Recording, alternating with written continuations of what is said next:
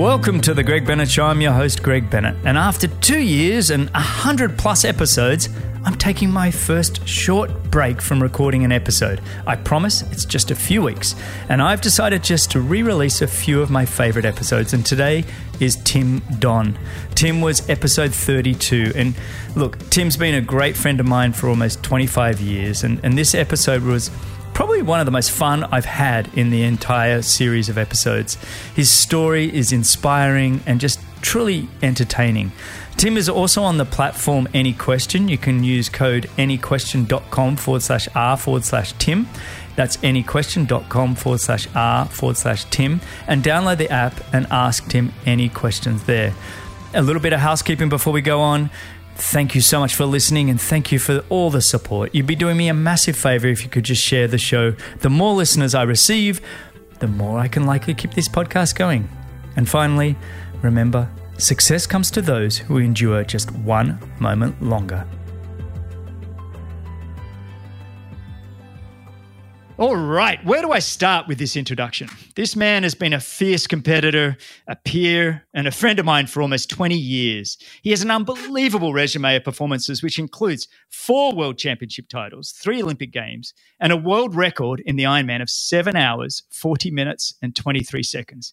But this is only a part of this man's journey. 3 days prior to the 2017 Kona Ironman World Championships, where he was a heavy favourite, he was struck by a car and broke his vertebrae in his neck. His process in dealing with this incredible setback and his journey back to the top of the world is truly one of the most inspiring stories I think you'll ever hear. And I'm delighted to just have on the show one of my favourite people on the planet, a great personality in the endurance sporting world. Welcome, and thanks for joining me on Be With Champions, Tim Don. How are you, mate? Very well, thanks, Greg. Lovely to chat to you. It's been a long time, so yeah, it's always good to have a catch up. I know, mate. I retired the sport in 2016. We were all happy in Boulder training and you're there and we're all kind of doing our thing. 2017, you go off, have the most amazing year from one extreme to the other, where you go to Brazil and you do, like I just said in the introduction, that incredible Ironman of 7 hours, 40 minutes, 23 seconds. You then back it up with a third at the 70.3 Worlds, and then you decide to go break your neck. And, mate, it's been an incredible last few years. And I think the last time I saw you was probably 2016. I might have seen you briefly at some point during 2017. But, mate, a lot's happened.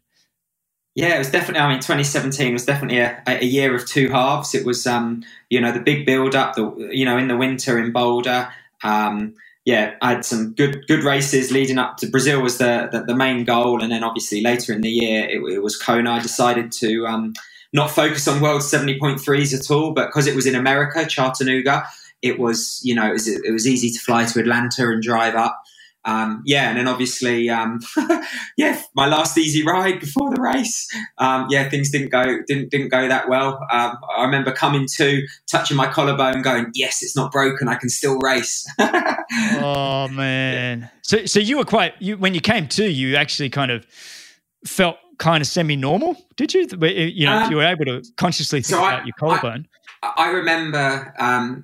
I remember before the crash, I remember a white truck pulling in front of me and I skidded and I just put on my race tyres and I remember thinking, I'm going to get a flat spot. And they're really hard to get on these blooming race tyres. That was what was going. Then it was about half an hour later I came round and I know I'm going to regret saying this, especially on with yourself, is I've never broken a collarbone, touch wood. Mm-hmm. And I thought, oh no, is this the time? And I was thinking I'm going to race. The next thing I remember is waking up in the ambulance. So I was in and out. I was actually lucky because there was apparently there was an Australian age grouper just behind me on the road and he was a doctor.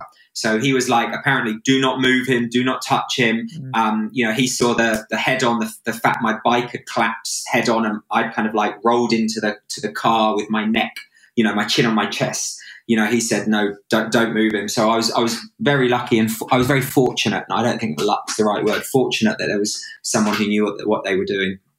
Mate, you're a glass half full kind of guy, aren't you? Talking about how fortunate you were that the guy didn't move you after getting smashed by a car. When you were before that happened, were you feeling like pretty good about the race in itself? I mean, you've been preparing for world titles and Olympic Games and everything for half your life. Did this one feel like it was a special one, or how did you feel going into it? I learned over the years through, I've had a long career, but I haven't done Ironman that long. And I learned a lot in Brazil, and, that the preparation is key. And I'd had fantastic preparation. On paper, the numbers were where they needed to do. I could ride at 4.2 watts all day in a very aerodynamic position with having time to run a quality run. My swimming was going great. I was working with Julie Dibbins and Matt Bottrell. But yourself, when you didn't you qualify for Kona at high V, or was it World 70.3? Yeah, I got through a back door. It's an animal, man. Ironman's an animal. So, I always think it's arrogant to go to an Ironman thinking and expecting you're going to win. I believed I could fight for a podium, and, the fact that the World 70.3 is genuinely unprepared. I got third, and I was like the first of the Ironman, with obviously Javi winning again and Ben Canute stepping up, one of the first big 70.3, wins. And I was the first of the Ironman guys. I had the confidence, and I was relaxed and calm, but you never know. There's such a brutal race, let alone any Ironman, let alone Kona. But I'd have liked to have thought I would have been in with the mix. Yeah, no, well, that's just it. I think half the battle just getting to these races without injury and everything. And you mentioned Javier Gomez, and when I had him on the show, we both talked about how really the battle is to get to the start line, and usually we're talking about niggling injuries or, your health, your general health, making sure you don't have a cold or sickness. But I mean, to be taken out as abruptly as you were sort of that 3 days before was really, it really shook the Ironman world. I think it shook all of us going, man, first and foremost, you're alive, you've got a young family and everything else. But then what came next was really, what was unique and very, very inspiring and special was you were flown back to the US, back to Boulder, I think, was it? That's right. Yeah. To Denver. Yeah. Boulder. Yeah. Back home. Now there was a decision to be made, right? So the decision was what? Take us through that. Well, so one of my good training partners and great friends, a guy called Pat McKinnon, he had been training with me all through, the build and process. We'd been on an altitude camp to Steamboat Springs. He flew out to Kona to support the JD crew and to learn and watch, because he was stepping up and doing fantastic Ironman. He flew home the day before the race with me, so he missed everything, and he looked after me like a real champ. The only reason I could fly was because that we had an appointment with a specialist. We landed in Denver. We went straight to Boulder Community Hospital, and we saw Dr. Valesco, who is, I think, one of 5 neurosurgeons for spinal and brain in the country. So he hasn't got the greatest bedside manner, if I'm honest. He's very to the point, but damn, he knows his stuff. I've dealt with him before. In 2014, my daughter got ill, and we used him. Well, we didn't use him. We got a second opinion from him. Yes, and he literally said, he came in and he said, you got three options, but you've only got one. You can either have a Aspen collar, which is like a neck collar. You can have it fused, where they fuse C2 and C3. Or you can have a halo, but you have to have a halo. And I said, what do you mean? He goes, the soft collar, with the kind of person you are, I know. I've done Ironmans.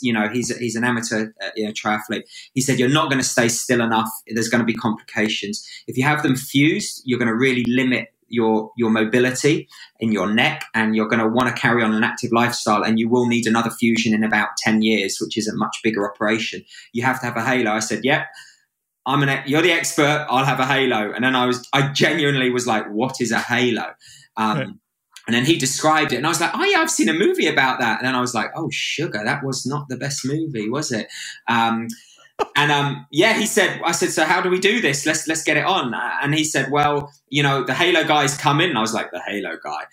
He said, he'll be in an hour. I said, look, I haven't seen my wife for about a month. Can I go and see them? So literally Pat drove me home, had a coffee with Kelly. Kelly says, oh, you don't look too bad. I said, you know what? I know I'm on some meds, but I don't feel too bad.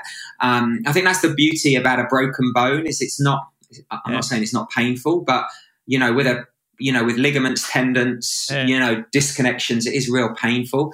yeah, and then I went back. This dude was there with a bow tie, and he had like a hockey bag that Richie Cunningham travels all around the world with his bicycle in.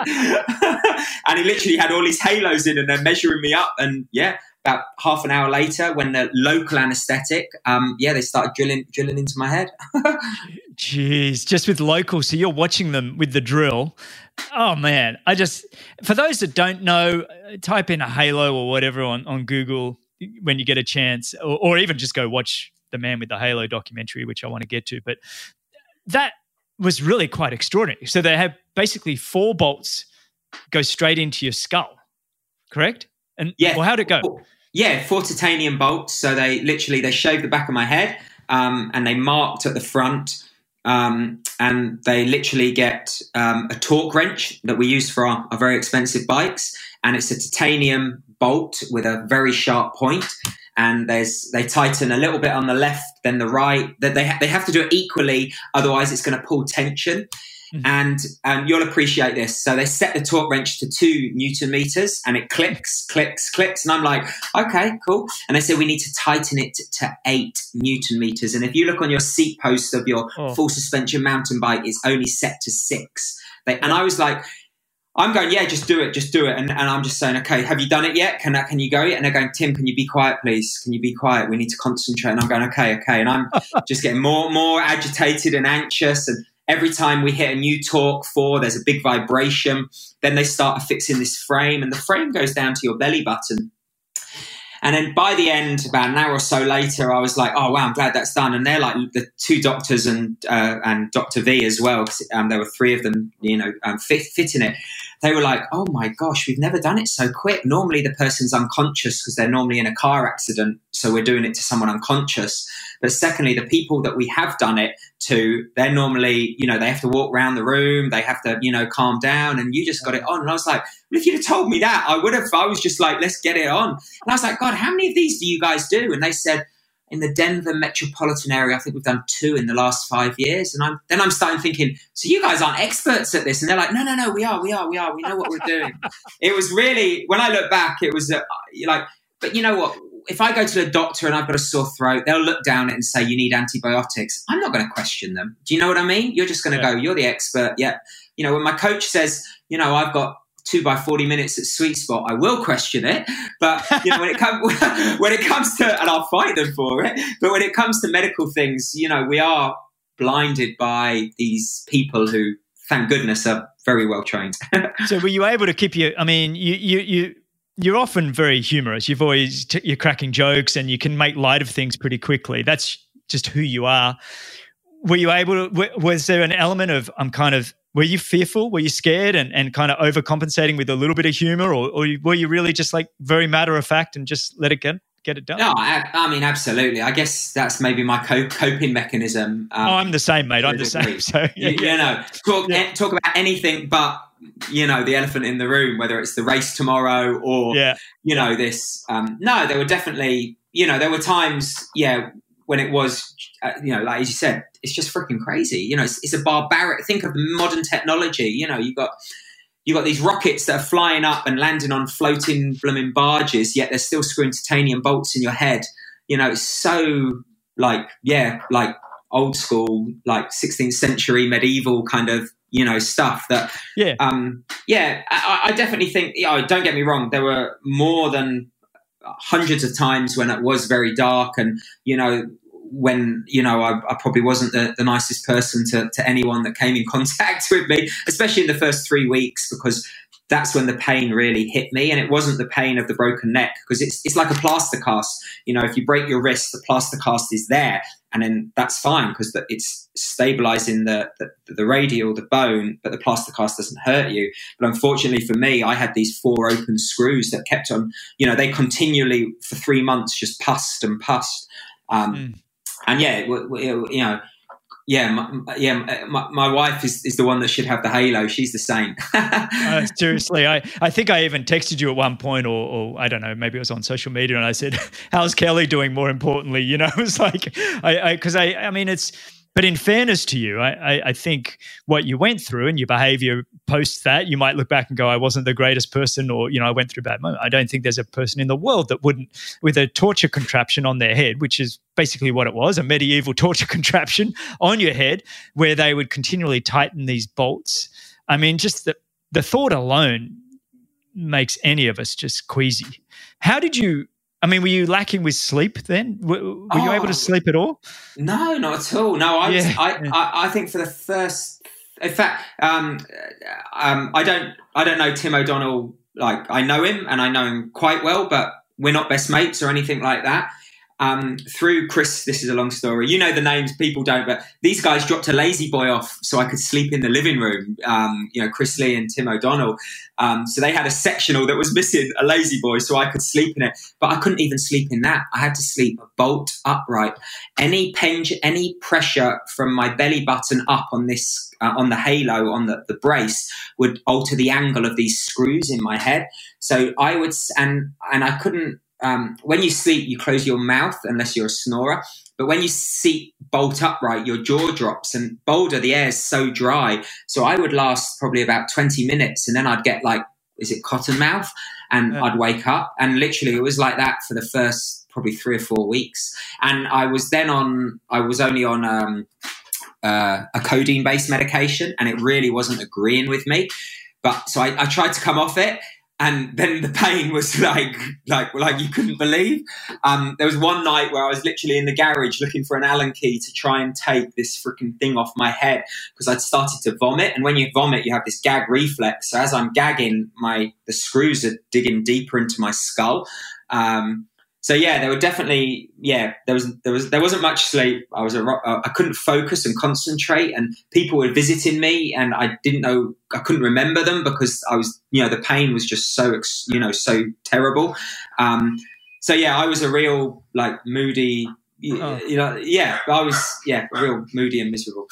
mate, I'm lost for words. I'm still visualizing you in the garage, dry heaving with these bolts in your head, trying to find an Allen key. With Kelly going, no. Oh, mate, I can really feel the pain now. You describe it very well, and it's awful, mate. But then one of your sponsors on running shoes, they come up with an idea, and tell me if this is how it went. But basically, to document your recovery.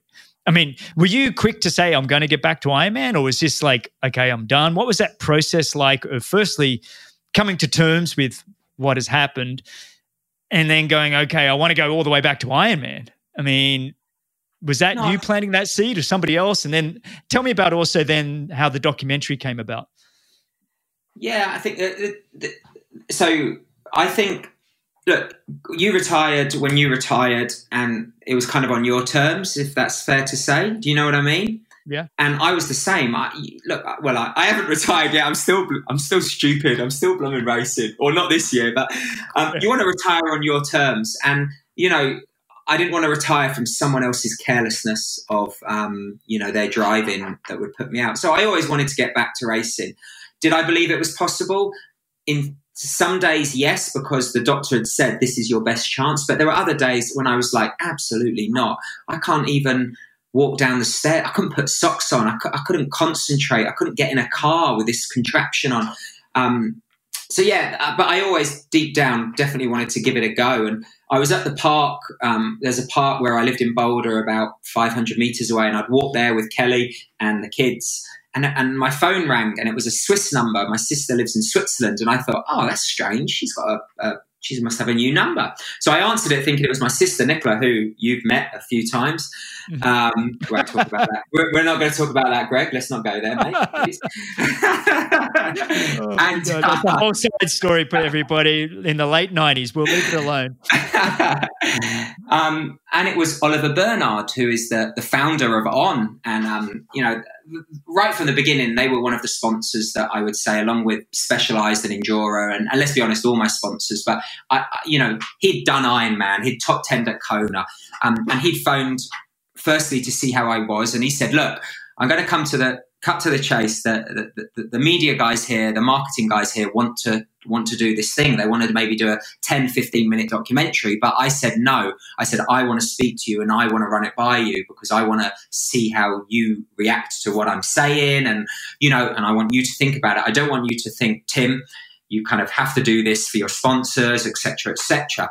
And yeah, we chatted about other things and he said, think about it, get back to me in your own time, et cetera, et cetera. So, I hung up and Kelly was like, oh, you spoke to your sister for a long time. I said, no, it wasn't her. It was Oliver from On. And yeah, that's how that came about. And I said, I obviously later I said yes. They said they wanted to do it something different. They wanted to maybe use someone from outside the triathlon world and kind of tell more the story of the journey as opposed to, you see these promotional videos of people crossing the line, etc. And they didn't want it to be a promotional video. They wanted it to be a story. So that's how that came about. And they found this guy who was a British guy who was living in Oregon who had he'd done an amazing documentary about a Tibetan monk and won would it be a BAFTA or a BAFTA for it? Or is that music? Emmy's music. So he'd won a BAFTA for it. He didn't know much about sport, so they flew him from Oregon to Boulder, and I went and had coffee with him at what's the coffee shop in Gun Barrel? Oh, I can't remember. Not Load. I never went out to Gun Barrel. Yeah. I'm just kidding. Listen to you, North Boulder. So hang on. How long after the surgery and the accident? That was well before Christmas. That was about 4 weeks. I'd say about 3 weeks. I started to kind of like the pain was subsiding, and I think it was about 3.5 weeks when I first got into the gym. So it was about 4 weeks. So it was the 12th of November. And I really, I hit it off with him. He was very, very trendy, dry kind of guy. And he was really keen to do this. He didn't want to get in our faces and that. And we planned he was going to come down for a couple of like 4-day stints where he would follow me. And Franco, who manages me, he was very instrumental in kind of managing that and that kind of relationship. So it wasn't too much. And if I was having a bad day and so forth. I'll tell you a funny story that is later on. When On first saw the edit that he'd done, they said, no way can we show this. This is too dark. This is too kind of like depressing. And he was like, no, but look, it is a story of the start to the beginning and the start to the end. And in the end is, he 6 months later, he does this race, et cetera, et cetera. It is amazing, but this is the truth. And so I never saw that cut, but they had to re-edit it. I mean, there were times my screws kept on coming loose. So that I had to go in and get them tightened. And one came loose so many times that I had to get a CAT scan. I was getting CAT scans every 3 weeks of my neck. But I had to get one of my screws because it was every time they tightened it, it was going deeper into my skull. And they were worried it was going to go right through into my brain. So it was just before Christmas. So I was like, you beauty, this is good. They're going to have to take it off and I'm going to have to wear a collar. And they went, yeah, Tim, we can't tighten this anymore. We're going to have to take it out. Yes. And drill another hit hole 1 centimeter to the left. And I'm like, what? So just before Christmas, I had a 5th screw. They took the 4th one out and I had another screw blooming drilled. Oh, no. Yeah. Man, it was brutal. Oh, mate, and especially when you go, oh, great, I don't have to wear it anymore. Oh, my God, that's just absolutely brutal. Did you ever see, you've never seen the other? No, I haven't actually. In fact, I should get, now it's been well and truly gone. I'm sure Andrew's got it, somewhere, but I should see what it was. But no, it was great. And, he came and he interviewed lots of my friends and, took the footage of me, obviously, the recovery when I was in the gym and when I had all my doctor's appointments and so forth. So, this sounds funny, but in a weird way, that was my therapy. That kind of helped me because when we're so goal orientated, and don't get me wrong, I love the process. I love ticking those boxes. I love seeing green in Training Peaks. We love how we get there, and everything was taken away from me. And when my goal, all of a sudden I had this goal because part of the documentary was, would you like to run Boston Marathon 6 months to the weekend of Kona? And I was like, yeah, definitely. So by making my kind of recovery so public, without a doubt, that helped me. All the messages I was getting on. If social media didn't exist, no one would have bothered writing me a proper letter and put a stamp on. And in fact, one person sent me a card with a long letter in, and that was Lauren Brandon. But so the modern technology, social media, definitely helped me through those dark times, without a doubt. So thank everyone out there for that. and did you find then that it was like first and foremost, what was it like having you're basically a reality show. Was it strange having, the film crew in and around, or did you time it so we only want you at this time or that time, or did you come home from? Were they there at times when it really made it feel uncomfortable, when maybe you and Kelly just wanted to talk? Or when I wanted to tell her to...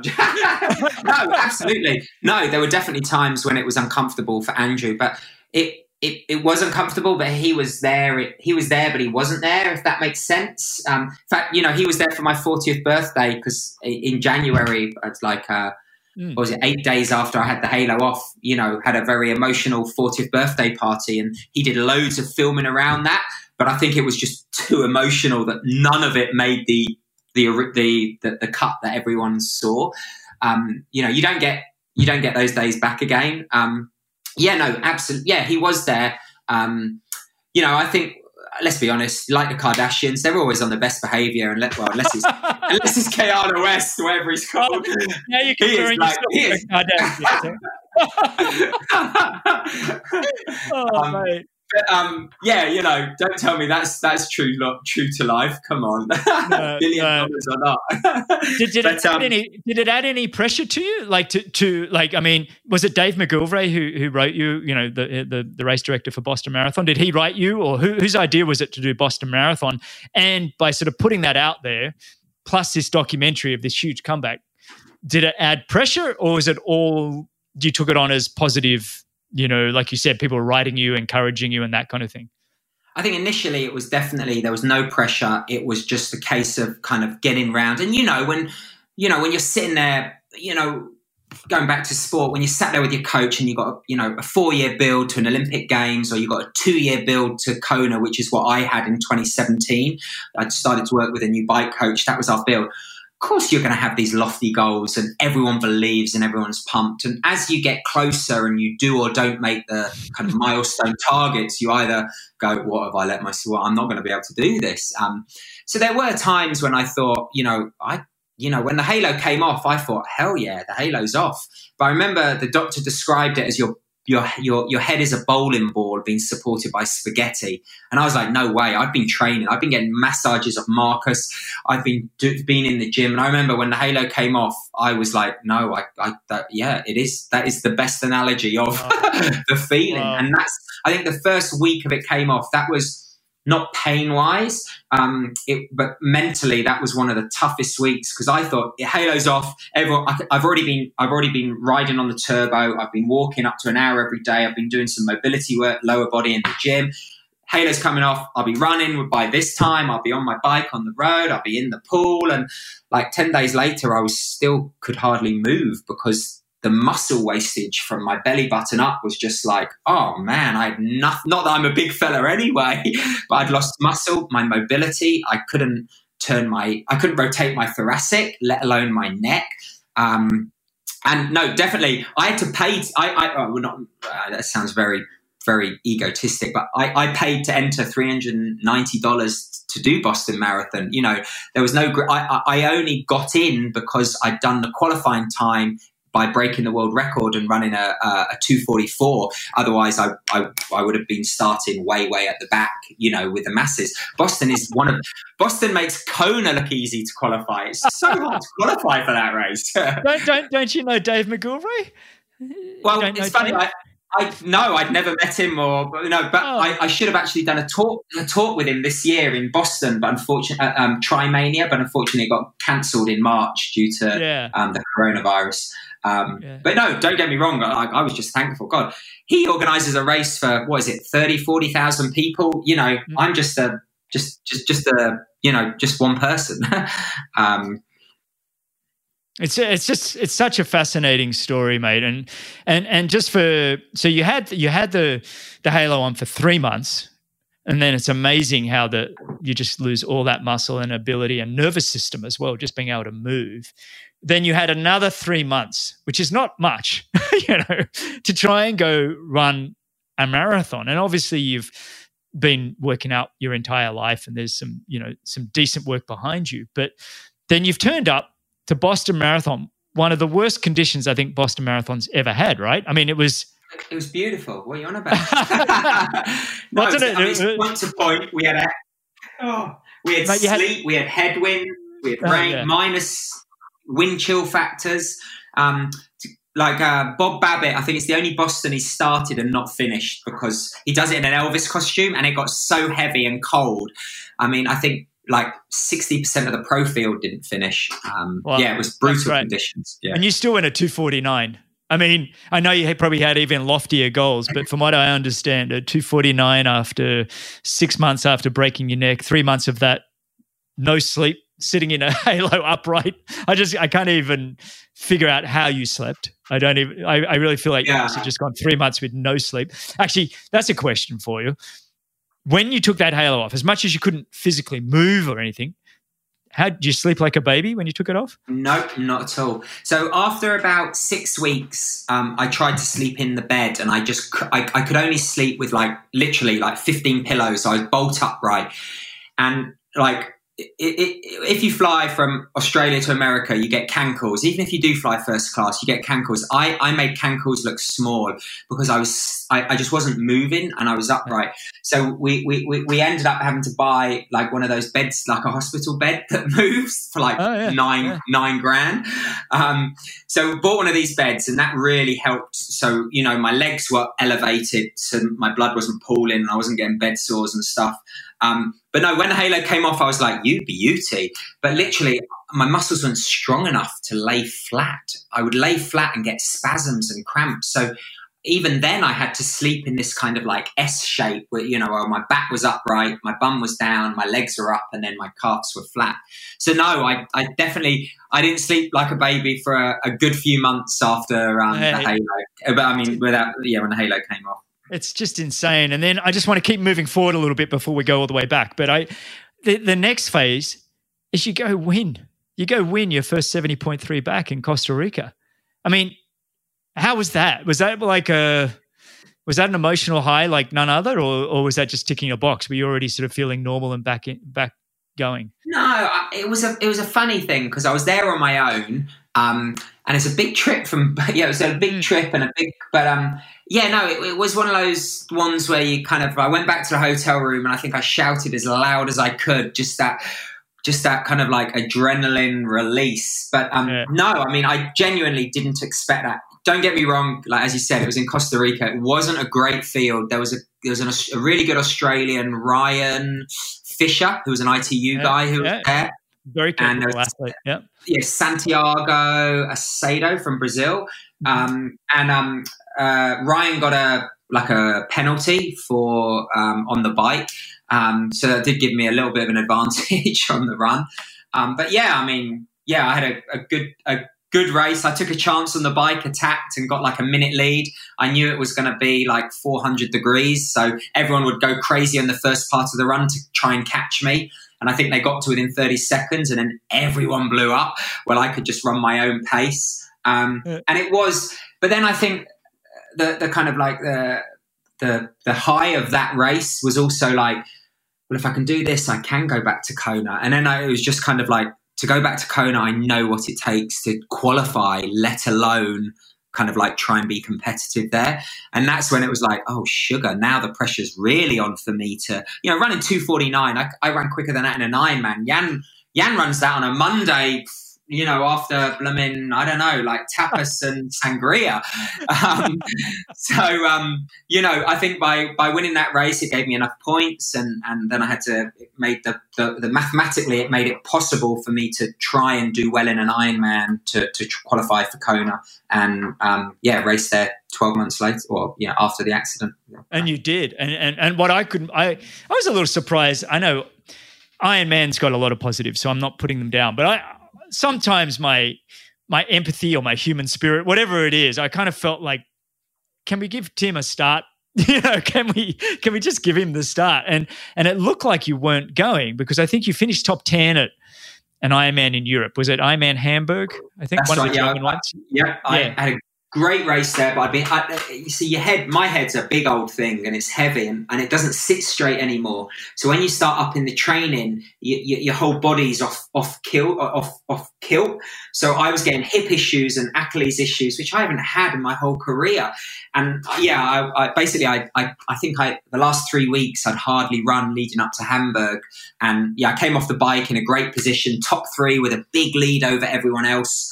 And I basically ran, 12, 15K and jogged, managed the rest. So I needed to get top 6 to qualify and I didn't. So I didn't get the points. Unfortunately. But then it rolled down. So, I mean. Well, no, then 2 weeks later, I went to Copenhagen Ironman to try and do it, because at that stage, Ironman offered me a slot. And I said, if you'd have offered it me last year, I would have accepted it. But I've tried to do something. No way am I going to blooming accept it. You should have done it back then, you cheeky monkeys. So I said, no, I'm okay. I'm going to try and qualify. So I went to Copenhagen, came out to swim, had a great swim, swam like 44 minutes with Jasper Svensson. We got off on the bike and he raced he raced Hamburg and he crashed right at the end and he was spiking with me. I was like, it's not a strong field. The two of us can bike away from everyone. 10K into the race, he falls off, his tyre rolls and he goes, nope, I'm out. So I rode 138K on my own and then I got caught by like 8 people and I was not fit enough to do that. I came off the bike with all these guys and basically I ran to a point of exhaustion. And again, on the bike, I'd stopped and been for a number 2 because I'd got my nutrition wrong. But when they caught me, I was like, no way. And I didn't finish the race. I think I ran like 28K and I said, no way. And I hadn't qualified. I genuinely had not qualified. And I was like, yep, fair enough. I said, I'm getting in good shape to my wife. Maybe I can do some races later in the year. But right now I want to come home, see you guys and just chill. And it was 2 days later, I got up. I didn't feel too bad. I got up to go swimming. As you do, you check your social media, have a coffee, and I checked my emails. And I got an email from Heather, who's the Ironman Pro Liaison Officer, whatever that is. And apparently, the guy I was ranked 51st in the world, and the guy, or in the ranking, and the guy who was ranked 1 ahead of me had decided not to go to Kona, so they'd offered it to me. And at that stage, I was like, oh yeah, I guess I have earned it. But in my mind, I'd already made plans to go to Cozumel, do the 70.3, kind of start the build for 2019. But my wife said, you'd be crazy not to go. It's so hard to get there. You never know what's going to happen. So I did eventually qualify with a roll down slot, albeit, It's interesting when you mentioned, I just want to go back to what you said with now your head position was sort of, to watch you run is one of the most pleasurable things you can do in terms of watching biomechanics really working well. Like I've always, from your feet, your knees, your hips, all the way through, you've always made running look pretty. You've always made it look, you've been running your whole life, but to hear that, this broken neck then changed the position of your head. Have you been able to since then sort of realign and start to feel normal, or have you been struggling with niggles since? I don't know whether, because I'm 42 now, or I use my neck as an excuse because I'm a young kind of guy. But no, I get into a groove and I can last about 8 weeks of quality running and, see some form of myself, but then I know I have to manage it. So I'm definitely, we're never the athlete we were. We always want to be, that Swedish session that you can remember you did, whether it was in Jindabyne or Switzerland or France, that day when you hit those times, we always dream of that. Yeah, that ain't happening anymore. No, mate. And it only gets worse once you actually, when you retire. And I look back now.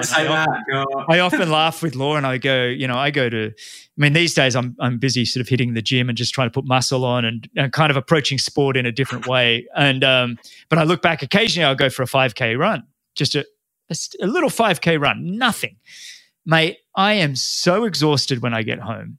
And I say to Laura, I just can't believe that we used to treat a 10K run as a loosen the legs recovery session. You know what I mean? It was like I'm just doing some homework for this video. I watched some of your Specialized Bikes did these 48 hours with Tim Don. One, I think he did one in 2011 and one in 2014. And just these huge volumes of training that you put together and these amazing times. And after you retire, you look back and you go, wow.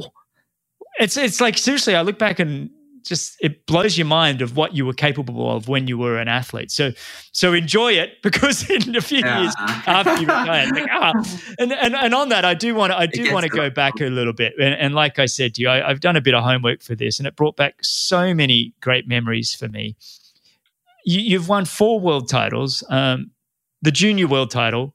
I remember that clearly. And this was back in 98 Lausanne World Championships. And for the pro men, we'd raced on the Friday night. So we got to watch all the races over the weekend. And I remember watching a young Bryce Quirk from Australia. And he had, and this is the time when juniors did the Olympic distance. There was no, sprint or anything else. This is when juniors were men.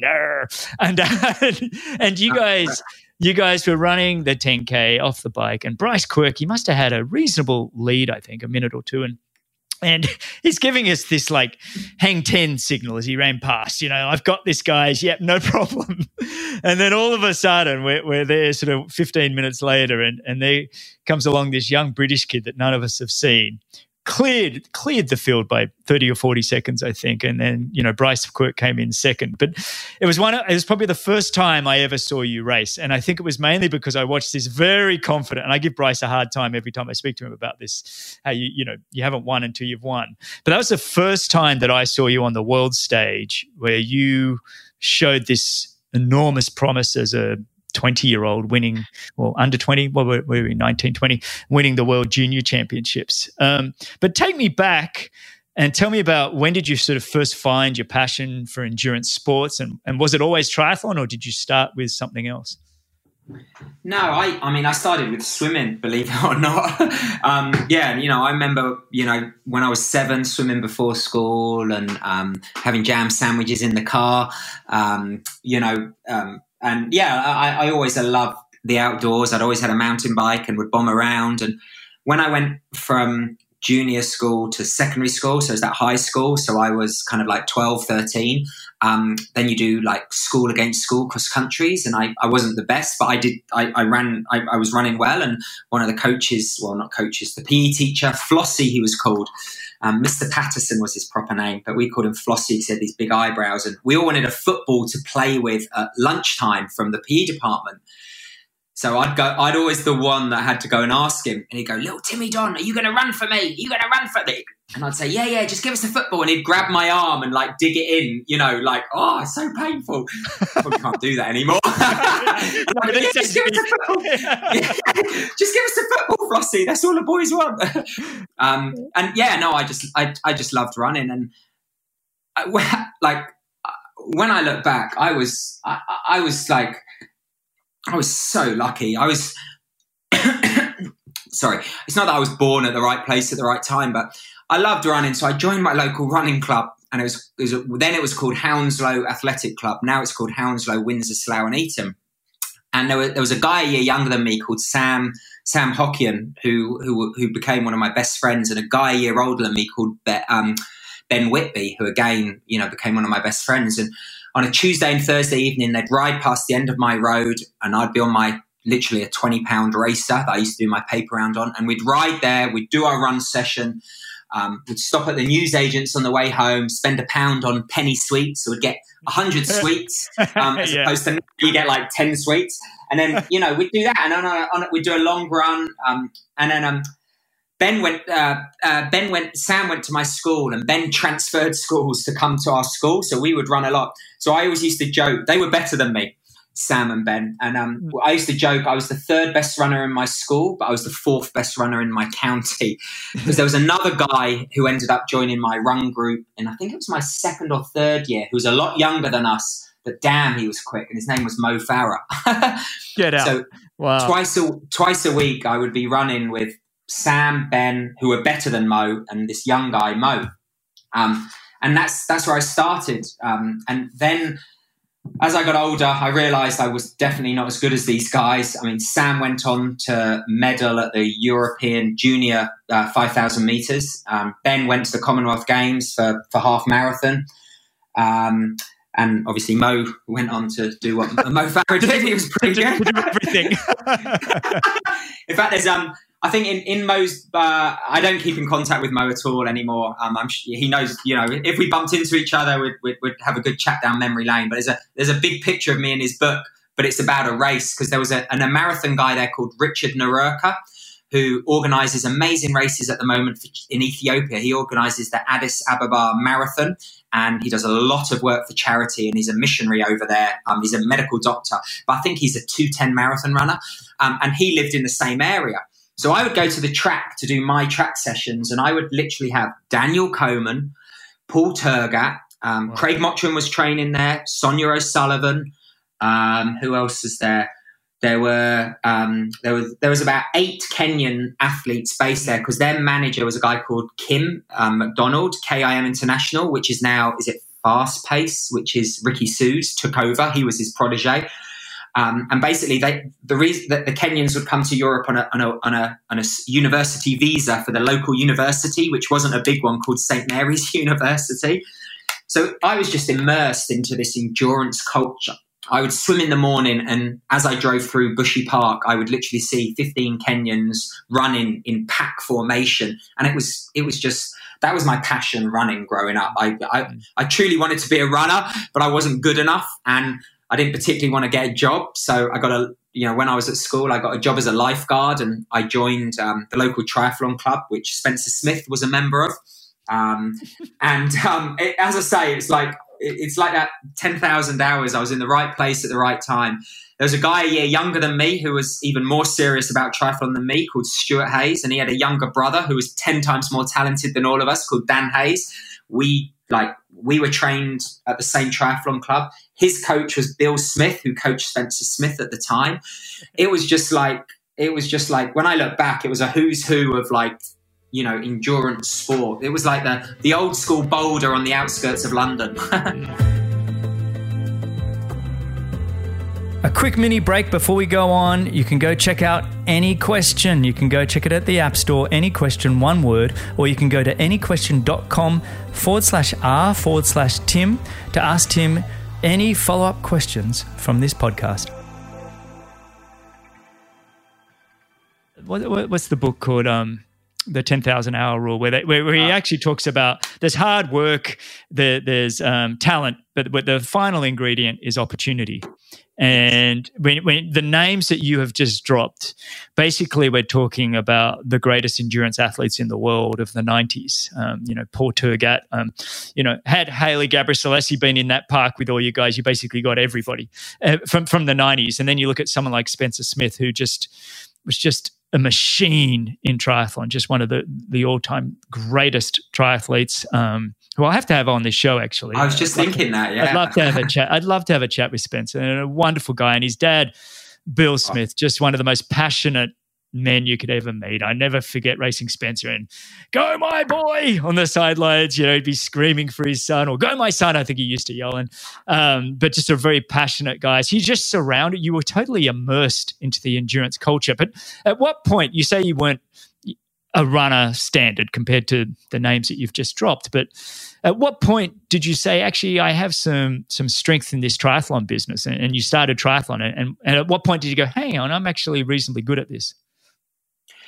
I think it was actually when I was about 14, and Stewie Hayes said, if you do this duathlon, which luckily was just down the road, and you get top 6, they're going to select you for the European Duathlon Championships. And that was a youth.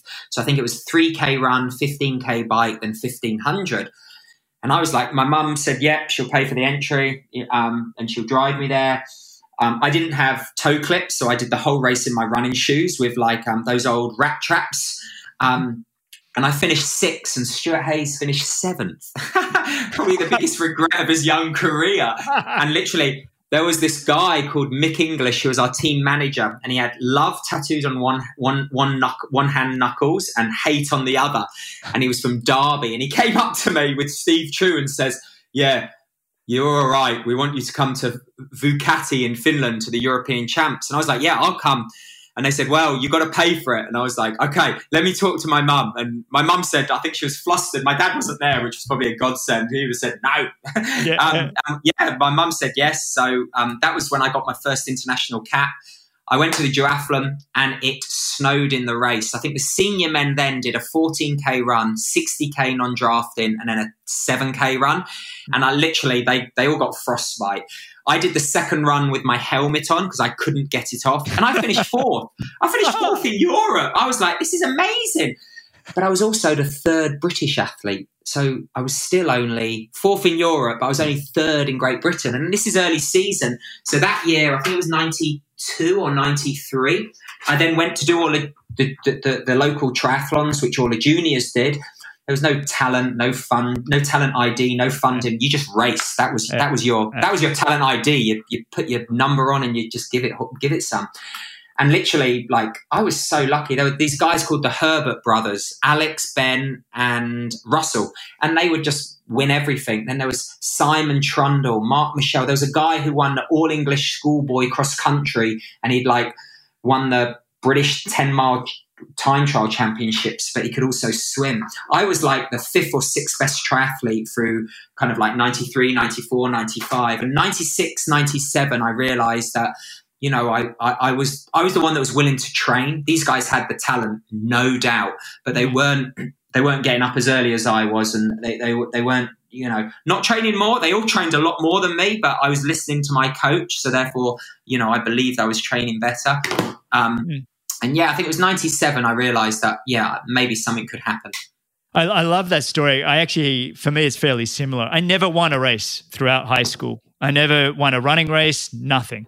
But the guys I was running against were coming top 3 or 4. They were winning the national schoolboy championships, but then they were also finishing top 4 or 5 in the open championships. And so I never got a chance to win.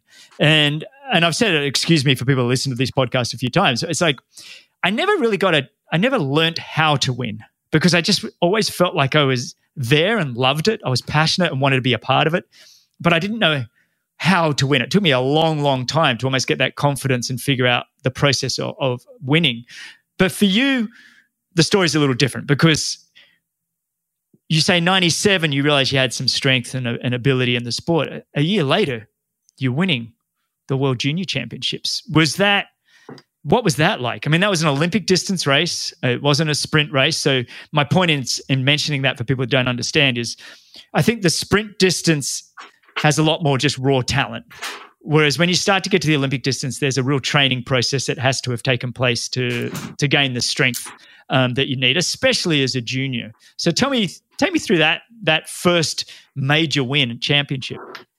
But even going back before then, in 1995, I was 17, racing a non-drafting Olympic distance in the under-20s World Champs. I finished 69th. Chris Hill won in Cancun and Craig Walton was second. I think I was like 9 minutes behind them. You know, I definitely had not learned to win the easy way, let me tell you that. No, I love that. I love that. I've got the results right in front of me, actually, now that you mentioned, there you are, 69th. Yes, I think I was 69th. You were 69th and you were 12 minutes behind Chris Hill, actually. Oh, damn. The older I get, the closer I finish.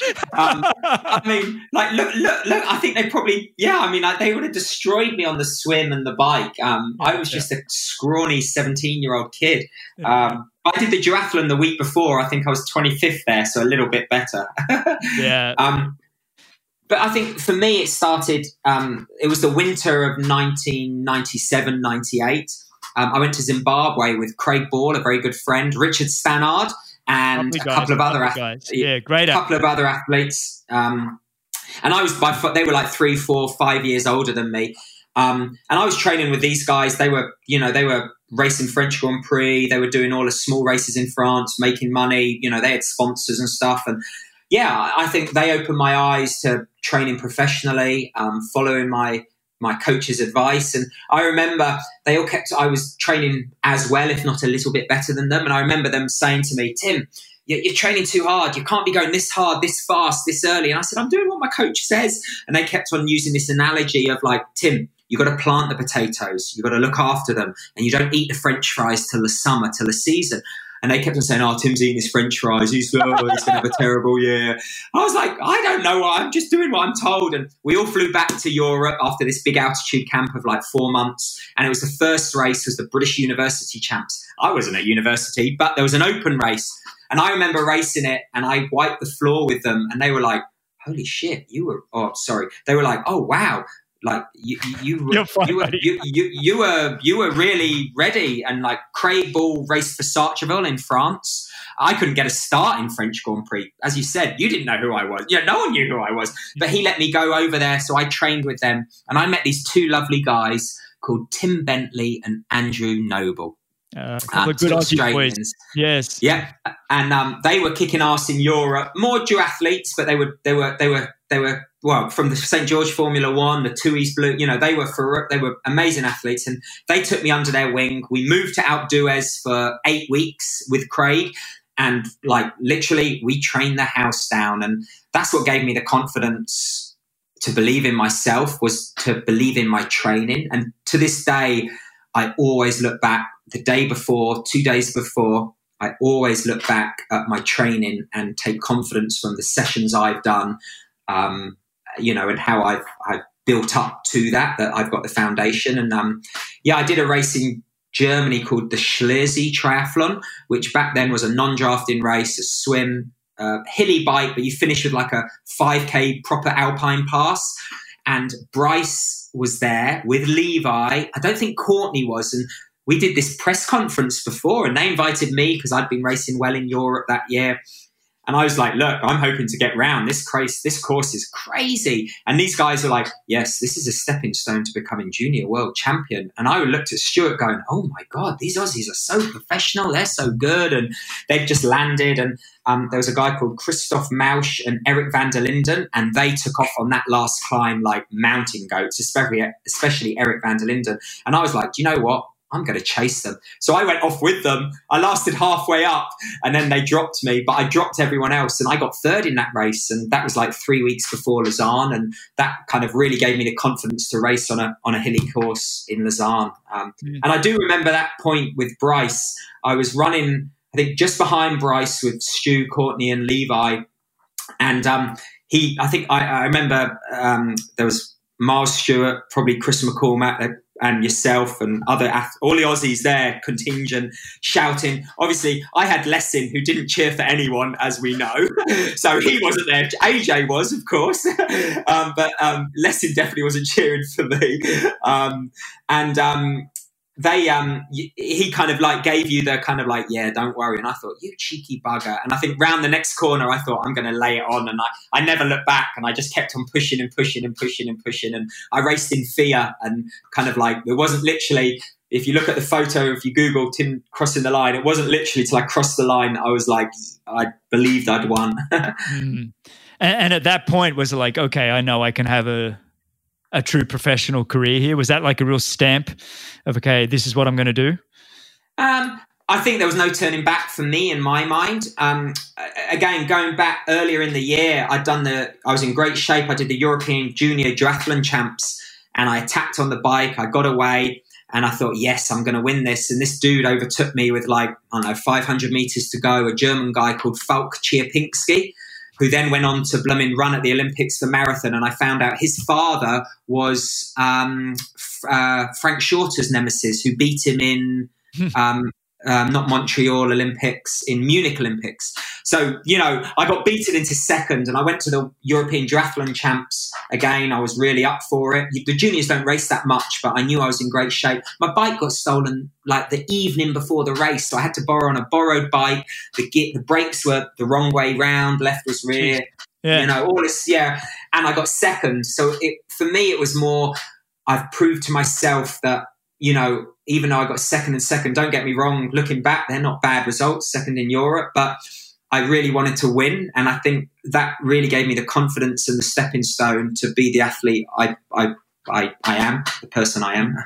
But it's quite incredible, because then you've gone off to qualify for the British Olympic team. And, you guys had a a tough team to make with Simon Lessing, who you mentioned before. Simon, for those who don't know, is one of the greatest triathletes of all time with 4 world titles, and just a guy that all of us struggled to beat in that mid to late 90s. Just an exceptional athlete across the board, swim, bike and run. And but you qualified for that Olympics, and you actually did incredibly well in Sydney. You were I think, was it 8th or 10th?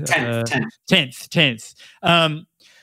What did that qualifying for that? Tell me about that first Olympics for you and qualifying, and just, was that something you'd always dreamed of, to be an Olympian and all these kinds of things, or was it just kind of like, okay, tick another box? No, I think, when I was younger and as an athlete, I always dreamed of going to the Olympics, but alas, my sport wasn't an Olympic sport. So I dreamed of being world champion and going to Kona. And it was actually Lausanne is where the IOC are based. And in 1998, the year I won Junior Worlds, that's when they announced that it was going to be an Olympic sport 2 years later. And I was like, I think Mark Jenkins, Richard Allen, there are a few other guys, Craig Ball, that were in the shout for that kind of third spot.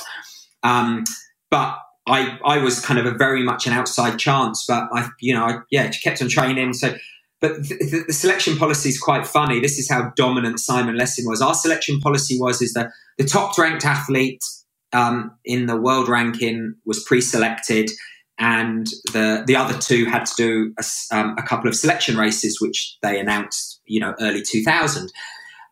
But AJ was a good athlete in 98, 90. I think he was the European champion in 98. But Simon Lessing, I say that in all due respect, was a better athlete. But damn, AJ improved, and all of a sudden he's ranked ahead of Simon Lessing. Simon Lessing has to do these tiny selection races, and because of the way that we have to qualify 3 people, I had no world ranking because I was still a junior.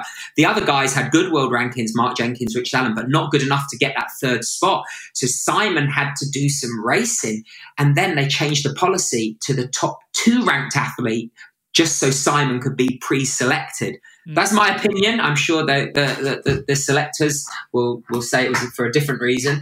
I did the 2 selection races. I won the first one, and the European champs, AJ won, of course, and Lessing didn't race, of course. And I was 5th, and I had to get like top 8 to guarantee it. And because I'd won the other one, I got selected. Yeah, that like Sydney Olympics, hands down, the best race. I mean, like the women raced the day before. McKeely, she got a silver medal.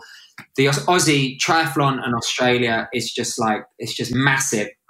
It was one of the only free. It was really hard to get tickets for everything. It was one of the only free events. I remember running.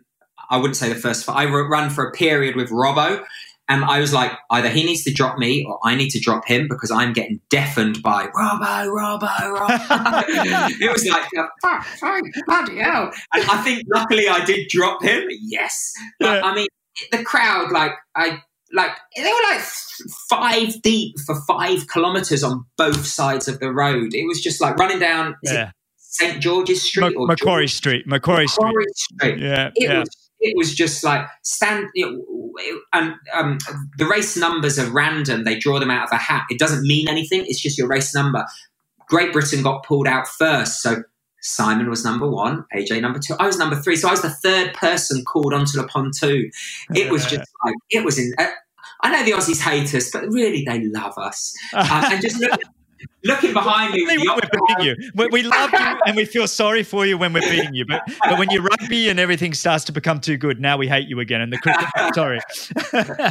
But mate, I want to move on a little bit then from that Sydney Olympic experience, probably to the most important and best and just the greatest world championship you ever won. And that was obviously the Duathlon World Championships in 2002 in Alpharetta, Georgia. Easiest I won.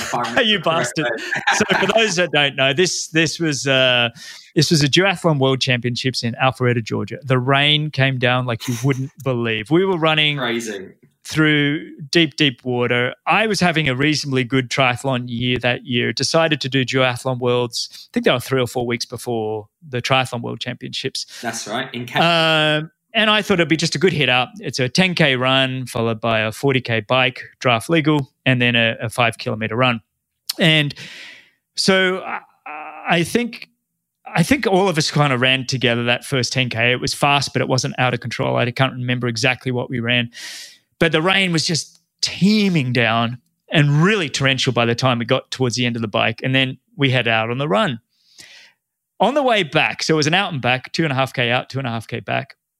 All of a sudden, you and I move to the front, and we move in front of all these really world-known duathletes. All from Belgium. The Belgians seem to be the dominant force in the duathlon. And you turned to me, and what did you say? I'll never forget it. We were running flat out. I don't know how quick we were running. I'll make up a number and say we were running a 14-minute 5K. But I don't know what we were running. But it was definitely fast and through deep, deep water. And then you said to me, what did you say? I just remember going, bloody hell, there's 2 triathletes leading the World Duathlon Championship. What is going on? It wasn't bloody hell. It was some other words. But yeah, it was some expletive, but I won't say. And you were like, shut up, Tim, and just race. We had about a mile to go, maybe just over a kilometre to go, and here you were yelling at me, we're winning, and whatever. Yeah. I'm like, dude, and then you got me. We turned that right-hand corner. You had the better kick, and you took me, and you beat me by 1 second for that duathlon world title. I was like, you bastard! I needed one of those. There were no mind games there. It was just real, because Benny Van Steelen, my gosh, he was unbeatable. He would race however he wanted. And I was scared of him. Didn't know the GB duathletes. And at the race briefing, our team one, they were like, how are we going to race? And I said, I'm going to try and run with Benny, see what happens on the bike and just go out real hard. And they all laughed at me as if I was stupid. And I was like, you know what? You guys. Mike Trees was the only one that said, Tim, just stick to it. And everyone was afraid of him. So I was genuinely Greg, what the heck? We're doing this. Let's go. I think I was the same attitude as you. I was like, oh, it's duathlon. I've focused my whole year on racing triathlon. Honestly, I didn't really care. I mean, it's like I've said in this podcast a few times. It's when you remove that expectation and it's freeing, and you can play and you can do whatever you want. And I remember just, getting off and going, okay, let's just run flat out. I mean, they were with us until 2.5K. I think you and I were behind them, and then they suddenly slowed up and we were like, oh. And I really remember that clearly. It was a real highlight. And then I think it was Cancun World Championships a few weeks later. And I remember you and I coming out of the water. Do you remember that? Dolphining? Diving. Hey! I should be doing this. It's a world champs. I think I'd lost my goggles. I knew I was having a terrible swim, as much great run shape I was in. You can't win the race, but you can certainly lose it in the swim. I do remember that. And it's a lot of dolphin dives, that Cancun, the old course. Bloody hell. Every time we jumped up, I'd hear this, hey! That was hilarious, mate. And then, mate, you've gone on then to go to another couple of Olympic Games with Athens, and then you again qualify for Beijing. Your career is just, you've got wins throughout. You're all over the place. You do have some crazy results as well. I wouldn't say you're the Hamish Carter of the world that seemed to be top 5 every time you race, but you were there or thereabouts with some magnificent wins. Athens, Beijing. Now, going into 2012, was a hometown Olympics something that you wanted? I mean, now, for those that don't know, you had Alistair Brownlee and Jonathan Brownlee, probably 2 of the greatest triathletes we've ever seen in the world, come onto the British stage and makes that team a pretty tough team to get on. Was that still a focus for you? Absolutely. I think when the Olympics happened in 2012, I was still ranked top 10 in the world ITU ranking. So, 2010, a silver medal at the World Sprint Champs, Johnny won. 2011. Plus, let me add that 2010, you also won the High V. Oh yeah, that was I've still got the check in the garage. It was like a $200,000 check, and against the best in the world. I don't know what it was. Cash that actually now, shouldn't I? Really? Yeah, see, that's what I mean. I meant to say that when I said you had a few big wins. Well, that's an obvious. You've had more. You've had the biggest season win ever, didn't you? Well, I was fortunate, like you said. I think opportunity, talent, and work came at the right time. But yeah, and then 2012 then. So take me through that a little bit, because you didn't make the team, but like you said, your good friend Stuart Hayes, who to some degree got you into the sport, did make it. And I was very happy for Stewie, because he hadn't made an Olympics and you'd been to 3. But tell me about that process and what that was like.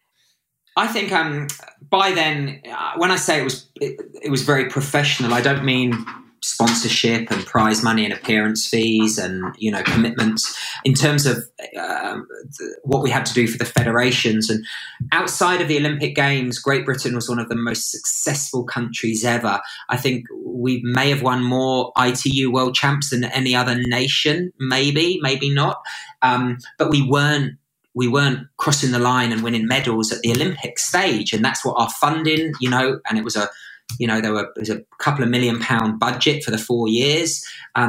So unfortunately, they said, you know, home Olympics, we really need to, you know, we really need to try and, you know, transfer these world titles, European titles and consistency into an Olympic Games medal.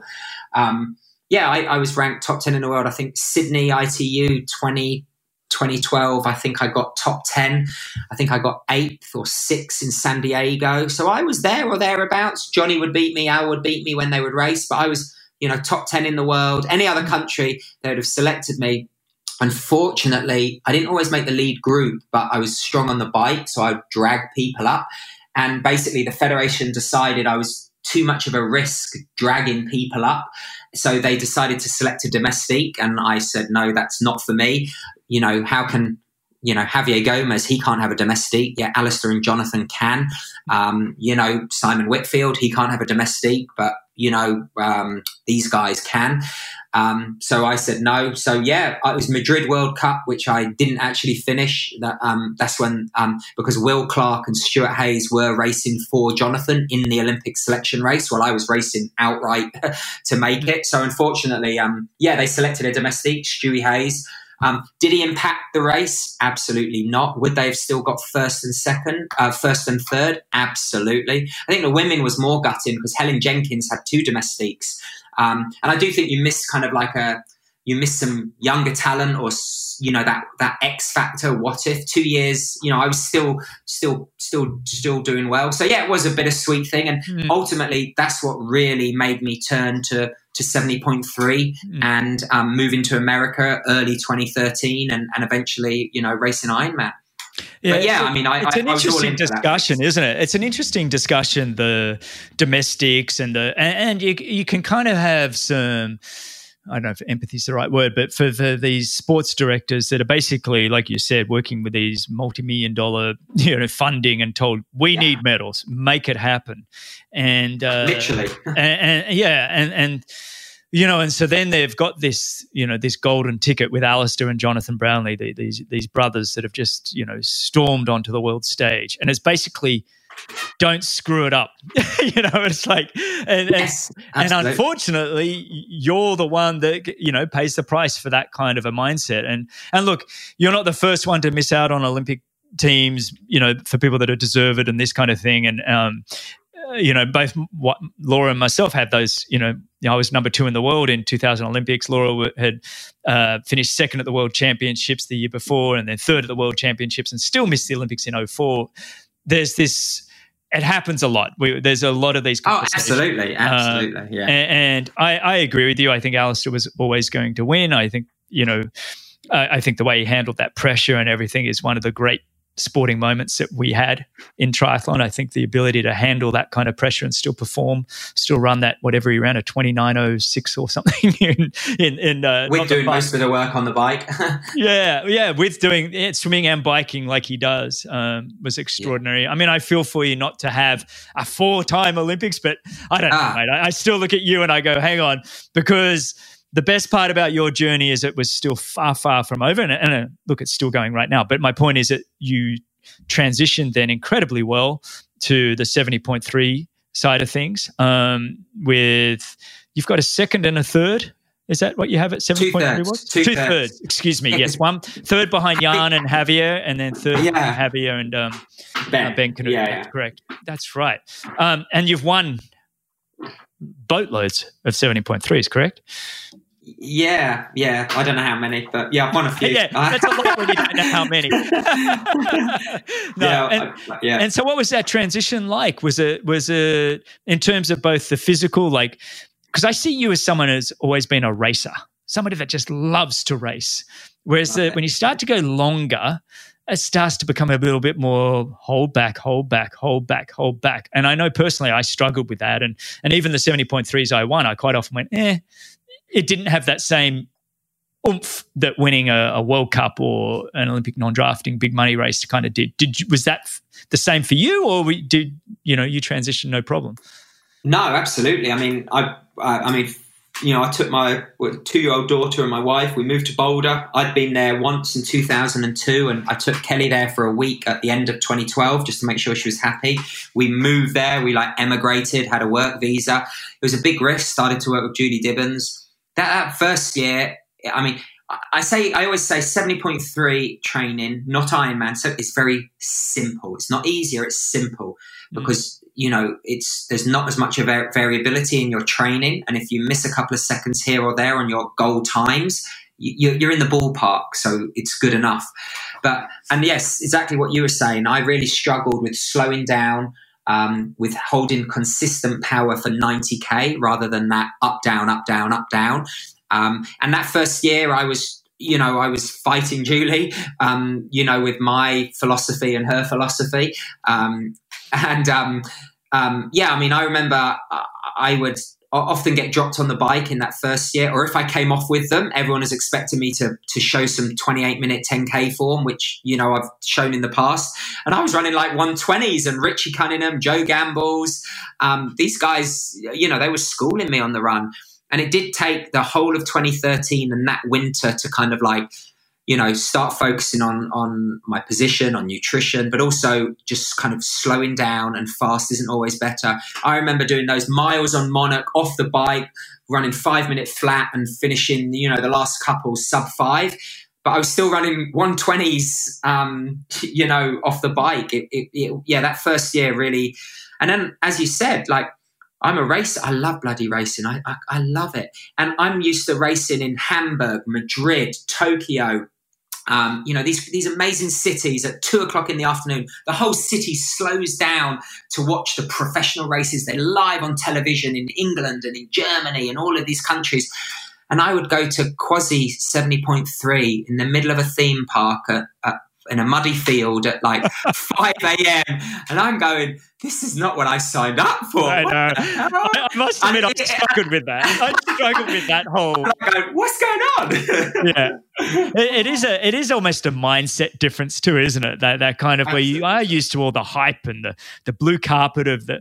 I mean, when you press leave, conferences. You leave the ITU World Series, the Olympic Games, and then you start focusing on some of these races, and they're well put on. I'm not judging them for what they are, but the difference of what the World Series and all the hype around them and the TV and media to suddenly you're kind of running down a street and there's a golf clap on the side of the road, and it's like, oh, absolutely. I kind of, you mentioned running down Macquarie Street at the Olympic Games in Sydney, and it's definitely to now you're winning a race in, for me, it'd be winning maybe Lubbock, Texas. And it's kind of oh, okay, I won. Hi, everybody. Do I raise my hands? Because there's only 8 people at the finishing line, no. I feel like a wanker if I'm throwing my hands in the air, and it's because but yeah, it is a different kind of style of racing. What I did love about that style, though, is it did, like you kind of mentioned before, and Hamish Carter mentioned it when he was on the show, when we grew up in the early 90s doing the sport, it was like the Wild West. And it was this sense of real community, that we were all in it together. We were all doing this crazy obstacle course called a triathlon, and we're doing something silly on a weekend. And for me, I think doing the 70.3s or even the non-drafting series that I did a lot of in the US, it was very grounding to come back to what the sport is about, the grassroots, and finishing the race. And in the next half hour, all the age group athletes would come in, everyone asking how you went, you'd ask how they went. And it was far more festive. Whereas, as much as the ITU stuff was very professional, I kind of felt like it was a little removed from the things that I truly loved about the sport. So for me, I loved coming back to that kind of part of the sport. What about yourself? Oh, absolutely. I mean, it's totally, once I realised, it's not Formula One, it's Paris Dakar. I mean, I loved it, and I got to meet all new people. I'd raced all over the world in the same cities for the last 15 years, but it was the same people, a couple of new people here and there. Like our office just moved from city to city. Well, this was new people, new experiences, new challenges. And it was these muddy fields, these race briefings with, a couple of hundred people there, rules that were different, but they were the same for everyone, courses that were same for everyone. I was at the stage where I was a bit more relaxed, I think. And I was a bit worried because I'd like not given up a lot, but, I basically tried to reinvent myself by moving to America professionally. And I do remember that year in 2013, I don't know where it was. I didn't have a great race and I was in the airport and there was Lava magazine and Bevan Doherty was on the front cover. I was like, bloody legend. And I remember reading it saying this up-and-coming triathlete, Bevan Doherty, is doing well in 70.3. He might have a shot at Ironman. And I was like, if this two-time Olympian who has won medals, he's been world champion in he's won world champion and Olympic medals, is called an up-and-coming athlete. God help me. And I was like, is that how America sees ITU? Do they not realize it is the future of Ironman? It's the future of 70.3.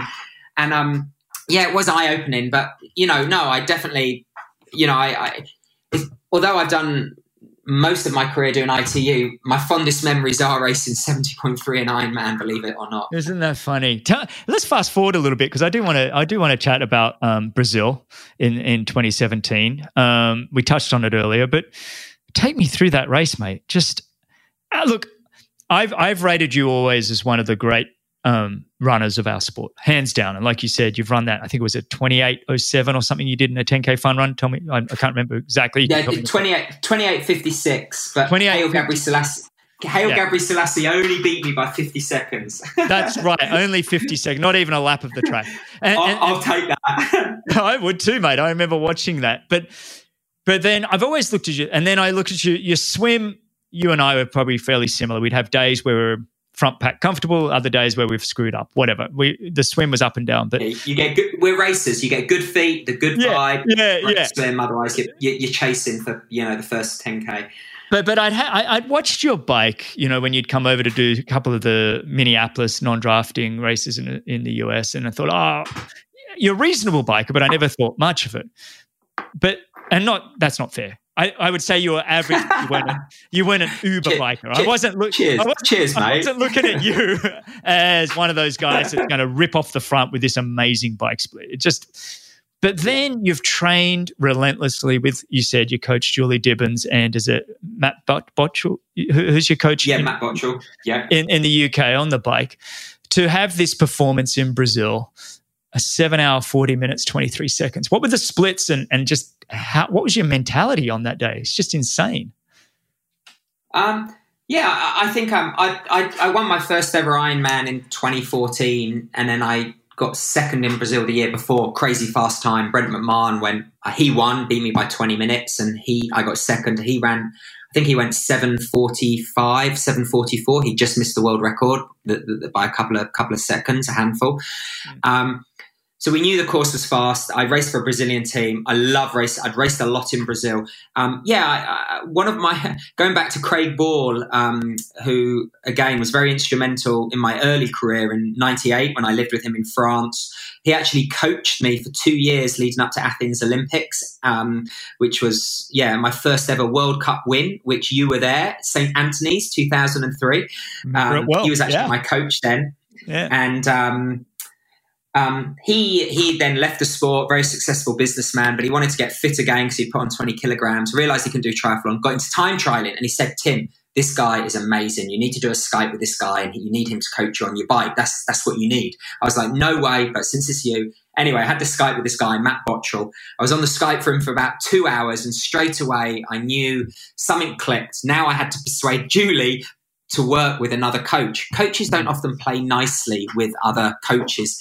Physios don't play nicely with other physios. It takes a very special coach. And Julie did a Skype with him and me and had to think about it. And anyway, the three of us started working together. We changed a lot. And we really worked on my pacing, my position. We also worked on my power profile. There were certain areas I was very good at, but others that I was absolutely terrible at, the steady threshold, sweet spot, things like that. So it took a year and a half, but we worked my bike to the point where he predicted my bike time using various websites and my training, my CDA, my power, my threshold. And he was about a minute and a half off the bike time, which was 4:06 in Brazil. Was he fast or slower? Was he fast or he was slower? He was slower. I didn't think about it like that. But as he when he started to work with me, he said, "Tim, I've never worked with anyone who races like you do. You just have that ability to raise yourself from your training, whether it's the swim, the bike, or the run. If I want you to average, 300 watts." You somehow average 305, and it's the same, you shouldn't be able to swim on, Cam Dye's feet, but, when I feel like I can sit on Cam Dye's feet. So going into that race, I knew I was in phenomenal shape because I trained through St. George, Utah, which is the North American champs. And I finished fourth there. But Alistair won. I think Lionel was second, and Sebi was third. And I dropped lots of good bikers on the bike and had a good run. But I totally trained through it, and it was 3 weeks before Brazil. So we knew everything was in the right way. I'd run every race I'd done that year except for St. George. So I turned up. I knew the course. I was happy there. I love racing in Brazil. The team was so supportive. And I knew it was a fast course. There were some good swimmers there who just wanted to swim fast. They weren't worried about the rest of the race. So I got on their feet. It's a fast swim. We swam 44 minutes. I knew I had to be first out of T1 onto the bike and just get my head down. I rode, I think, the first 40K at kind of like 70.3 watts. So for me, that's just over 300 watts. Then there were lots of out and back, so I could see they weren't really catching. They played cat and mouse a lot, and while they were doing that, I just kept my head down. It is a fast course, I came off the bike having averaged the power that they wanted me to average, about 4.2 watts a kilo, and I felt good. So I ran really hard, and there's a big out and back. It's like, I think 9K out, 9K back. And then you do 2 laps of kind of 10K or whatever the rest is, 2.5 laps. And on the out and back, I looked at my watch and I was like, right, so if I see someone after I've been running a minute, I've got a 2-minute lead. And I remember going, where the hell is everyone? And I think at that stage, I had like a 19 or 20-minute lead. And I was like, oh, wow. I really wanted to win the race. I genuinely didn't have a clue what the world record was. I knew it was around 145, 745, 744. I had no idea what it was. I just wanted to win the race. And I was like, Tim, even if I run, 4:10K pace and these guys run really, like 3:45, they're still not going to catch me. Just be confident. Slow down. Just stay within yourself. And I ran past the team hotel, and there's a guy called Frank Jacobson who coached most of the team, next level coaching. He works with Crowe, Sanzigo. Absolutely. Couldn't get a more genuine, kind person within the sport of triathlon. And he goes, Tim, if you can run a 2:48, you're going to break the record. And I was like, hey, thanks, cool. What record? And he was like, the world record. What, you stupid? And I was like, oh my God. And then I carried on running, and I was like, oh my God. And I looked at my watch, and my polar, I shouldn't say that, my GPS stopped working. And I was like, and then I looked, and I'm running 3:10 a K. Then I'm running 5 minute a K. And obviously it was going, I don't know why it was going haywire. And I was just worried. And with a mile to go, someone I knew there said, Tim, you're so close. Come on, you can break this record. You're going to do it. And I'm like, what is so close in an Ironman? And it kind of slowed down. What is so close in an Ironman? Is it 5 seconds? Is it 5 minutes? And I was like, okay, keep pushing. And this time I knew my pace had dropped off, but I was still running kind of round, 4:05, 4:10 a K. And I thought, I'm going to turn in the finish chute. And if I'm nowhere near it, I'm just going to walk the finish chute. But if I'm close to it, I'll push on. Turned into the finish chute. and the clock was facing the cameras, the media, not me. And I'm like, everyone's going, when you win a race, the Brazilians are going Brazilian wild style. So I just ran as fast as I could, and then I stopped my watch, and I was like 2:44. He said 2:48. And I looked back and I saw 7:40, and I was like, I don't know what the world record is, but I've run a 2:44. And then someone says, you have got the world record. And I was like, oh my God. And it was more relief than kind of like, I'm the man. And it was like, it was like, and for the next 22 minutes while I waited for Carl Buckingham, he finished second. It was just like, wow, my friends who I had down there were still racing. So I was like on my own, kind of like, just like in total kind of like, what do I do? Yeah, literally. Was your manager Franco or Kelly there, your wife there? Or No. By then, we had 2 children. So Hugo and Matilda. So it's just too expensive to fly all the way. And Brazil is probably like a 17-hour journey from Boulder. Franco was there the year before, but he didn't come that year. I was there on my own. But no, when the team finished and they all had great races, Fabio Cavella, he was, I think he was 8th, and that qualified him for Kona. Obviously, in the old school, I'd qualified for Kona, so that was the goal of the team, to get as many of us to Kona, and we'd qualified. Susie Cheetham, she won the women's, so it was great to have her. I didn't know her that well then, but she then, after that race, she started working with my bike coach, Matt Bottrell. It really gave me confidence. And it was great to, really let Julie and Matt look at the numbers and say, look, this is what we said you were going to do, and this is what you did. This is the training you did. When you ran, that 36K on Magnolia Road and averaged 4:10 a K, and your average heart rate was 136, we told you were in great shape. When I could drop an hour at 300 watts in a 200K ride and feel good, they said, that, it gave me the confidence to believe that I could maybe do something special at Kona in 2017. It's nice when you have that kind of data feedback. Okay, so what did Matt Bottrell give you a time that he thought you were going to do in Kona 2017? I know you didn't get to race, as we've discussed, but did he give you a time before Kona? No, I don't think we've ever talked. He would have definitely done his maths and worked it out, but no, I should ask him. I think it was, I think I was swimming real well. So it was to kind of swim with that lead group and do as little as possible to stay with that lead group. And then, I think the big thing that had changed between Brazil to Kona, and it showed at the World 70.3s, was my run had just really come on.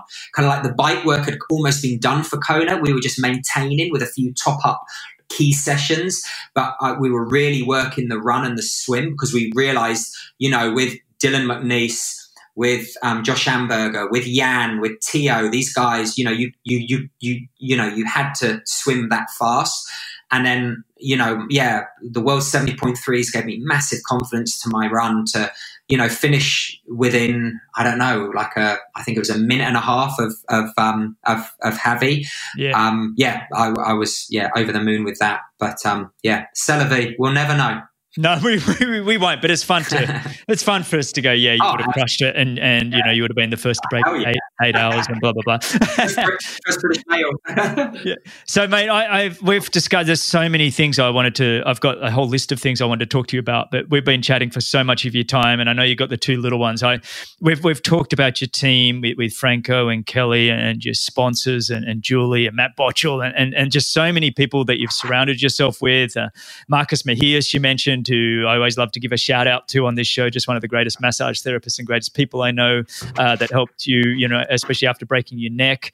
Am I missing anybody else in terms of your team and the support? You got incredible. No, John Dennis, he's a physio I've worked with in England. He flew out to America yearly, but when I broke my neck a couple of times, within our careers, there are so many people that have pivotal roles. Brett Sutton, he gave me the confidence to race ITU. Dr. Nicholas Romanoff, post method of running, he gave me the pure speed when I was younger. We can talk about these people that no one knows, but you can't name them all. Yeah. So thanks. And your sponsors have all stuck with you. You've got obviously On Running, and is it? You still with Specialized Bikes and? Still with Specialized. On still with Oakley. I signed with them in 1998 when I won Junior Worlds. I've got, obviously, things change, wetsuit manufacturers and whatnot. But, what's really good is 99% of the time when it's inevitable, you change brands, whether you get a massive deal or they go a different way marketing, or they're just not, you just don't have the results that they wanted, But I love it when I meet lots of the guys I used to work with, or people I've never worked with, but they're sports marketing. Everyone's just so blooming friendly in triathlon.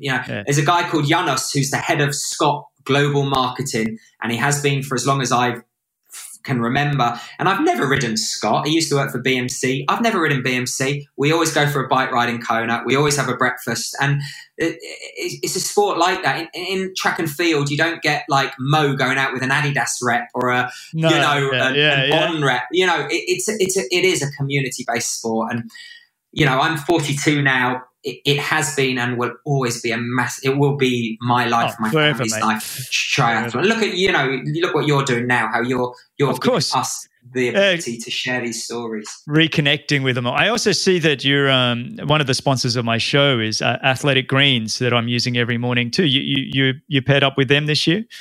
That's right. Yeah. I mean, Andrew in Beijing, he's the guy I've been dealing with, top guy, an Aussie. Yeah. I know. Andrew, I interviewed him actually when I was working at the Beijing Triathlon as an age group triathlete. It just happened to be that. Yeah. And then, so for me, the same. He's a wonderful guy. Yeah. So he got and the product, it's fantastic, isn't it? Yeah. I mean, triathlon stress is enough, but when you've got 2 kids in lockdown trying to homeschool, you have a little bit too much gin, a little bit too much red wine. I just need to get the goods. You're only as good as what you put in, and I'm a big believer of Athletic Greens. It's simple, it's easy, and what? It doesn't taste that bad as well. It tastes fantastic. Yeah. Well, mate, I did want to chat to you about. I'm going to have to, the next time we do this. I don't know if you remember, 99, I came and stayed probably a week with you, with Andrew Johns. Every day. It was your 21st birthday. Every night we went out. I remember going to the Hard Rock Cafe and I don't know, we all said, I think it was Craig Ball, Andrew Johns, myself, or whoever was there was a whole group of us. And every night was your 25th birthday. And every night you got free drinks or whatever you got. And I'll never forget, actually, that Hard Rock Cafe, leaving going, gosh, that was a 25-pound burger and beer or whatever we had. I'm like, that's 75 Australian dollars. I was like, oh my God. It was so expensive, but that was a fun week. I remember, I don't know when that was in 99. That was awesome. Yeah. I do remember that. I have so many. Yeah, I can't remember. Yeah, I do remember that. That was brilliant. I know I was on you for quite a while to get you onto this, for a chat. And I know. Yeah. A lot of that was just because I did want to just share so many great stories and memories with you. We could go into the details of your nutrition and body work and everything else, but I think we're going to just have to do that on a couch after doing a bike ride with a couple of beers in a year or two, when all this craziness with the COVID stuff is over. But mate, been an absolute pleasure chatting with you. I know we kind of glossed over your 2006 World Championship that you won. We glossed over the 2008 Olympics where, you got sick. There's so many great stories that you have to share, but I think, being that you've got a couple of kids that you need to get to bed, I think I better let you go. How do people follow you or interact with you these days? I can put it in the show notes, but just, is it Tim Don? What are you? Distancing, at least 2 meters. Try the Don on Instagram and Try the Don on Twitter, and I think Tim Don Fast Coaching on Facebook. Mostly Instagram these days. That's what the cool kids and the young kids like. So I try my best, but I'm not the best at it. Apparently, I know. And then anybody that truly, the work they did, the man with the halo, look it up. You can find it on your website, timdon.com, but I think it's all over the website, over Google or whatever. The man with the halo. Take some time out to go watch it. It's absolutely phenomenal. I think there's some documentaries that might come out corny or, they don't feel fantastic. But I watched it and it brought a tear to my eye, and I'm not the most emotional guy when it comes to stuff like that. So it really was a fantastically well done documentary. So anybody that wants to look at timestamps or show notes, I'll have them on bennettendurance.com/media. Tim Don, mate, this was absolutely fantastic. I thoroughly enjoyed it. So thanks, buddy. Hey, no, thanks for having me. And always good to chat triathlon. And especially someone who's been around as long as I have. Longer. Longer. I know, mate. It's been a real pleasure. Thanks, everybody, for listening. Thanks a lot for listening. If you enjoyed the show, your support would truly be appreciated. You can visit the Patreon page, or you can subscribe with your podcast app of choice. Don't miss the next episode, so subscribe and be notified. For show notes, if you want to know more, please visit bennettendurance.com. I'm Phil Liggett, and on behalf of Greg Bennett, here's to the next time, and I hope you will join Greg again very soon.